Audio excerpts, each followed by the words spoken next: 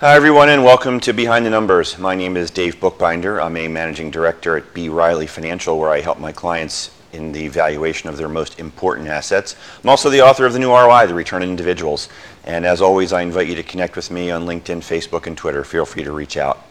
Today on Behind the Numbers, I'm really delighted to welcome my guest, Dana Cornell, who's the CEO of Cornell Capital Management. We're going to have an interesting conversation around real estate investing. Dana, welcome to Behind the Numbers. Thanks, Dave. Glad to be here. Fan of the show. Yeah, why don't you tell us a little bit about who you are and then we'll jump in. Yeah, sure thing. So the short story is I'm the CEO of Cornell Capital Holdings. We're a private equity commercial real estate firm based out of Buffalo, New York. Gotcha. Now, Dana, I deliberately kind of shortchanged you on the intro and how we're going to be talking about the topic today because specifically I want to kick this off with you sharing what I'll call your why. What got you involved in the idea of this entrepreneurial role in starting Cornell Capital? Yeah, great question. I appreciate it. So, a little bit more on my background. I was an executive director at Morgan Stanley previously, managed a large book of business, about $1.3 billion there, mostly in alternative assets for about 900 families across the country. So my why really started to take shape over the last 3 or 4 years as my frustrations grew, quite honestly, with the traditional investing structure of that business and that framework to allow me to really, quite honestly, answer what my clients were asking me for, which primarily was transparency, understanding what they owned, and consistency of returns. So those kind of 3 pillars really started to send me down a rabbit hole to see what is the best way I can deliver that, and am I doing that right now? And the short answer on that was no, I'm not, at least in my opinion. I thought I had found a better way to build wealth, a better way to build confidence with my investors, and help them reach their goals faster and more efficiently. So that started my transition from Morgan Stanley to the private investment world that we're in now. That's really my why, Dave. I'm trying to be as efficient as I possibly can be and not be all things for all people. But for the right people, we have the right things to really accelerate their wealth building. Yeah, and that's a great backstory. And look, as an investor, I think everybody wants exactly what you just described, right? I was writing it down. So consistent returns, transparency, and knowing what you own. Can you share with us how you're able to achieve that now in Cornell Capital Holdings? Yeah, absolutely. So really what we did is I kind of took a look at the traditional style and see what was good, what wasn't good. What I found was you gain a lot of efficiencies by being closer to the project or the investment itself. So we achieve those goals by, on one side, partnering with vetted long-term real estate developers that have great track records. And on the other side, I built a network of investors that we've profiled their needs, their wants, really where they fit in. And then I kind of, quite honestly, act as the guide between the two to match individual investors that meet certain criteria. You, of course, have to be an accredited investor. And then I guide those people to the appropriate projects and the right allocation and the right diversification within the private real estate world. So you have direct connection to what I would term institutional styled investments, which one are sometimes you don't even have access to those if you don't know where to look or how to gain entry. And 2, quite honestly, our firm built on doing the proper due diligence. There's a lot of investments out there. Everybody's story is the best, of course, if you ask them. So that's why we're non-biased, right? We're agnostic to the developer. We are an advocate for the client, and our team, which includes myself as a certified investment management analyst and a CFP, an attorney who is a partner at a large firm in the real estate side, a commercial banker. Our main focus is really to vet these offerings that I bring to my clients. And if I feel comfortable putting my own money in it, quite honestly, then I send it out to my network. So that's kind of the short version of how we do it and why we do it. Yeah, talk a little bit about the transparency piece and knowing what you own. Is that in some communication with your investors on a regular basis? Yeah, so, oftentimes there would be confusion, and I think, this is just my opinion, but a lot of products that are in the traditional investing world and wealth management are almost designed to keep people in the dark or at least the gray area. and they're too complex. There's too many layers to really understand what's going on there. So when I saw that and really started to see how that affected people, especially when you're losing confidence in markets, if we go through a down period, one, that's scary enough, and two, not even knowing what you own. And quite honestly, most of our clients were business owners, right? So you're taking people that really understood their widget, how their income was derived, had full control, and then you're transitioning them to a portfolio that they're putting all of their trust into somebody else and other investments, other things that are going to produce the same income with some sort of reasonable probability that that's going to have a success factor for them. So by putting our clients directly in the projects themselves, either as a limited partner or a limited partner in our fund, which just gives you more diversification, you see full transparency. And I think inherently people can understand a real estate investment, how it works, whether you own your own home, owned a rental property. These are just those types of things on a much bigger scale. So people inherently understand how it works. And then with the added transparency of seeing through to the deal and seeing the numbers and seeing what's happening, that gains a different level of confidence. Yep. And you mentioned consistent returns, and consistency is one thing, and everybody wants to get the bang for the buck, right? Risk, reward, appropriate. Are you able to share what those returns are? I noticed on your website it mentioned something like with regard to equity-like returns. Yeah, so really what we're trying to do is bring comparable risk to publicly traded investments, whether it be equity or fixed income, but ideally outsized returns. So most of our equity type investments, whether that be self-storage, multifamily investments, student housing, senior living, you name it, those are really, we gear towards a 15% annualized rate of return or higher over the life cycle of that investment. So that's really kind of our sweet spot. Hopefully we're above 20%, but consistently we want to be above 15. Gotcha. So if you can consistently do that, and I've often taught on the fact of, you know this, being in the financial services world, but the S&P 500 historically has averaged about 7.5%. The difference of an average, right? That's why mutual funds like to talk in percentage of returns and historical averages, because that accounts for, the down periods and the up periods. It looks much better on paper. If you compare apples to apples and have a consistent, even if you gave a consistent 7% return to the average, you'd have about a quarter more money in your bank account over the 20-year life cycle if we compare the S&P to a straight 7% income producing investment. Yeah, and that's a really good segue to maybe talking about real estate as an asset class, right? So I think everybody understands that diversification of asset types is important, and holding real estate in a portfolio allows you to do that, but you're the expert. Why don't I let you talk about it? Yeah, no, excellent point. So if you have a portfolio that's primarily traditionally stocks and bonds, that's what most people are used to, whether it's mutual funds, ETFs, individual stocks, and any type of fixed income. If you add specifically up to 20 to 30% of a real estate position, and it does need to be, you need to be careful in the structure that you own it to get true diversification, that essentially lowers the overall risk factor of your portfolio, meaning it smooths out the ups and downs that people are seeing and increases the total return. So it's a natural benefit that I believe everyone should own a healthy portion of real estate in their portfolio. Yeah, I mean, for some it may even seem counterintuitive. I mean, I'll use international investing as an example. Well, international may have a lot more risk than the S&P 500, for instance.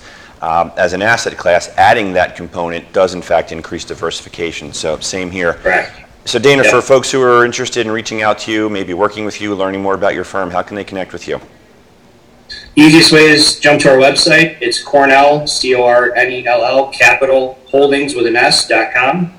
You can find all of us there, my bio there, all of our credentials for the team, myself, including all of the projects that we have going on. Good. We've got about 5 minutes to go in this segment, Dana, and I think I'd like to wrap it up with the idea that now we've gotten some folks excited about how they may be able to participate in this. If they're thinking about it, and the next step is, so how do I do it? You've got a new fund launch coming up. Why don't you talk about that for a bit? Yeah, I appreciate that. So really what we've heard from our client base is, hey, we've done 4 or 5, 6 individual projects with you over the last few years. Can we just allocate the right amount of money and you help us figure out what that amount should be relative to our total picture, and then just do it for us, right? Diversify. We understand your process. We understand how you vet projects. We want to be in on the next, let's say, 10 projects. So that'll be a mixture of what I would call an opportunistic real estate portfolio. You have a lot of things going on in the real estate market right now. People are moving to certain states, moving out of certain states, any migrations like that, demographic change, tax changes creates opportunities, as we all know. So we're focused on Texas through the Sun Belt states and primarily up the East Coast into a bit of the Midwest, and broken down really by self-storage, because that, in my opinion, has a substantial value given where that particular space of real estate is right now. And there's other opportunities that come up. A lot of new build multifamily where people are migrating to and there's a demand for housing, so on and so forth. So that's what the fund will be. It's 10 to 12 projects, opportunistic to hit a minimum 15% internal rate of return over a 5-year term of that fund's tenure. We do it very efficiently. We don't have a lot of fees in there. We pass those to the clients themselves. I came from a fee-heavy world, so I'm taking a little break from charging fees for a while and just trying to add a lot of value. Yeah, and that we'll call it concentrated portfolio of 10 to 12 projects allows you to magnify those returns and get what you refer to as those equity type returns. Absolutely. Gotcha. I think that's a great spot for us to take a pause here. So folks in the back, we're going to roll some commercials. Dana, don't go anywhere. We're going to pay a few bills and we'll be right back on Behind the Numbers after this quick break.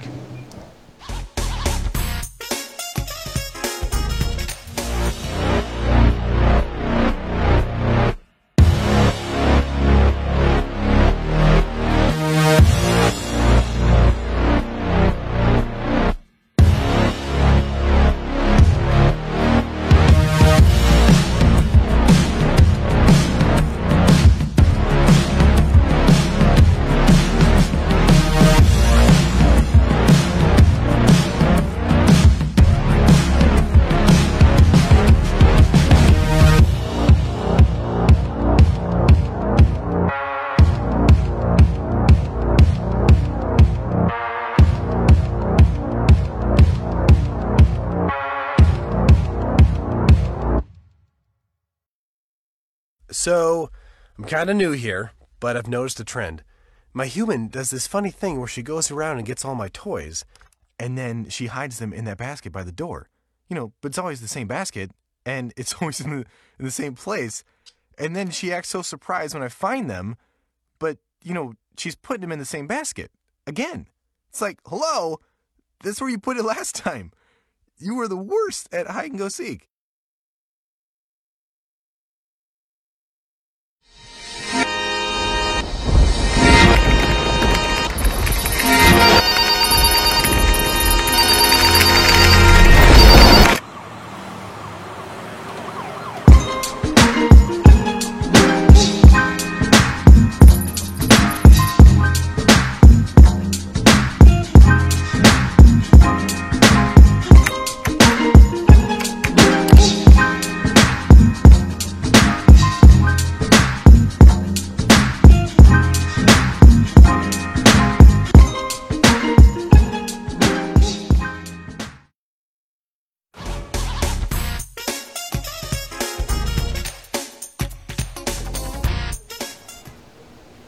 And welcome back to Behind the Numbers. I'm Dave Bookbinder, and today we're talking about a unique way to invest in real estate with Dana Cornell of Cornell Capital Holdings. Dana, welcome back for round 2 of Behind the Numbers. Good to be back. Appreciate it. Something I wanted to ask you about in poking around your website, you have a term out there where you say that you help your clients buy back their time, and everybody would love to have more time. Why don't you tell us how you're buying back time for your clients? I'm glad you brought that up. That's one of the main focal points that once I really understood this, started to change my entire mindset on how I financially plan for people, and then it ultimately led to the start of Cornell Capital Holdings, quite honestly. So, traditional financial planning, I think people inherently know money's confusing to everyone, right? By and large. That's why you and I have that we do. But people inherently understand they're trained to save, make that pool of money they have as big as they can. So at some point in time, they can turn a spigot on and it creates income that they can live on, hopefully comfortably for the rest of their lives. So what I had figured out was, and the way we would do that, we would plan for, if you had, it doesn't matter how much money, we would take 80% of what you had and plan your income off of that. So conservatively, we would plan if the market made, let's say 5 or 5.5% over the long period of time, and we gave you 4% of your money in income, paid that out, you're still growing it a little bit to keep up with inflation. That doesn't account for all the ups and downs of the markets that throws that off. So I could build in as many cushions as I could try to do, and you still were subject to the markets to rely on that income. So the thought process started to switch. And when I found private real estate investments and the high level of income they pay with the tax efficiency they bring, oftentimes, I started to reverse engineer that for clients. So instead of working on the top line number, we work on buying your time back by replacing that portion of your income first. So whether you're scaling down into full retirement, or you're already in retirement, or you've just sold your business, we work the numbers backwards. And we structure your allocation to match the income first, which takes all of the pressure off that lump sum. And with the level of income, even at a 7% annual income yield, quite typically I could give clients the income they needed on 30 to 40% of their assets, as opposed to 80% of their assets, if that makes sense, the traditional way of financial planning. So that takes all the pressure off a large portion of your net savings. So that's really, to me, that's what people are trying to inherently do. They just kind of follow what they're advised to do it the traditional way. So if you just take a little bit of time to reverse engineer that, your outcomes are much more predictable, much more substantial as far as the income side. Yeah, let's talk though a little bit about the mechanics of the fund, and we can do it in the context of your existing investments or what you have in mind for this new fund that you talked about in the first segment. But what's the typical holding period as an investor makes a commitment, and is there a defined life for this particular fund? How's the exit work, Dana? There is, yeah. That's an important part of the fund, actually. So, oftentimes, and again, I do a lot of this by polling my 2,000 accredited investors that are in our network right now to see what's most attractive and fits best for most situations. I found that a 5-year time period is comfortable enough for people to stay invested. Beyond that, it has to be the right situation to stay in a longer term investment. So the fund, I say that because the fund term is 5 years. So we're only taking on investments that will move to an exit strategy at the 5-year mark or beyond. Okay. For folks who are watching and listening, Dana, want to learn more or how they can invest, how can they find you? How can they reach out? Yeah, I appreciate that. Again, just my website, firm's website is Cornell, Cornell, Capital Holdings with an S.com. Awesome. So Dana, before even Cornell Capital Holdings, you've been in the investment space, but I want to reach through to your depth of experience here in terms of the things that maybe you can share with the audience. Actionable tips or suggestions that you might have where things from what you've seen and experienced, where do people make mistakes, or what are the things that you wish they would know coming into having a conversation with you? Oh man, this could be 2 more episodes. I'll try and be brief with this. I'm happy to have you back, and I think you've got a good 7 or 8 minutes here, I think, so have at it. Okay, all right. So I think one of the biggest misconceptions in investing in general, and again, we touched on it a bit before, in my opinion, the way that investment portfolios, as far as their return expectations are presented, are a bit misleading. So if you really don't dive into how does that equate in dollars and cents to your bottom line, you're going to be oftentimes misled as far as where you expect you're going to go and where you end up. Because quite honestly, I don't know the exact number at this point, but the average investor actually makes around 3.5%, 4%, because they make emotional decisions, the wrong timing goes in, or out of an investment, so on and so forth. So to really meet your goals, and again, it goes back to the big picture of financial planning. If we're even trying to be conservative, planning on, let's say, a 5.5% rate of return over the long period for a blended portfolio, but the average investor is making 4%, that math doesn't work, right? So you're going to have a shortfall at some point. And I think that is one thing that's often overlooked. And that's what leads me to really lean on consistency of returns.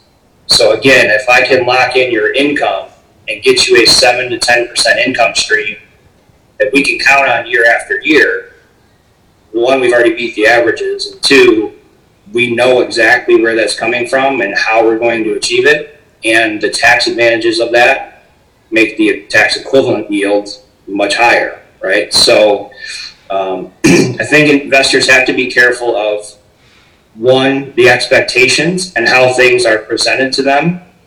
And I always would encourage them to say, not just in percentages, but what happened over this last 10-year period in dollars and cents.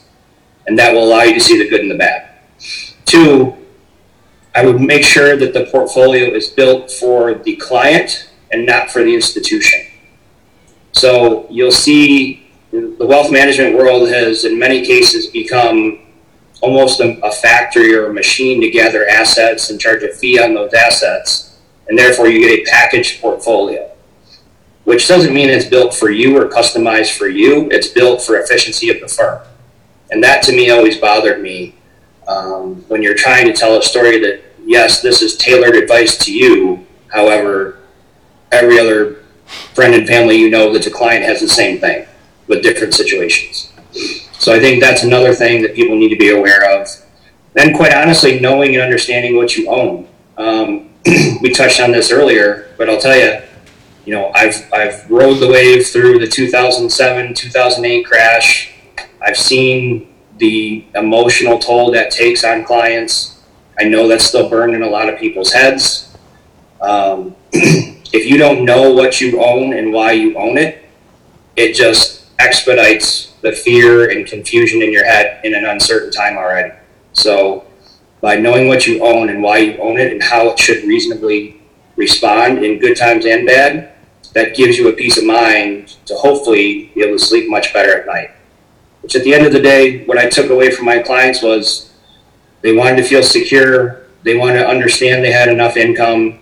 They wanted to know they had enough money to meet all of their goals. So if you can do predictable income and rising values on top of that consistently, and ideally you can do it at a level that's, if you meet the criteria, and it's an advantage for you to use private investments to enhance your portfolio overall and expedite those returns, that income, you're light years ahead of a traditional investing portfolio.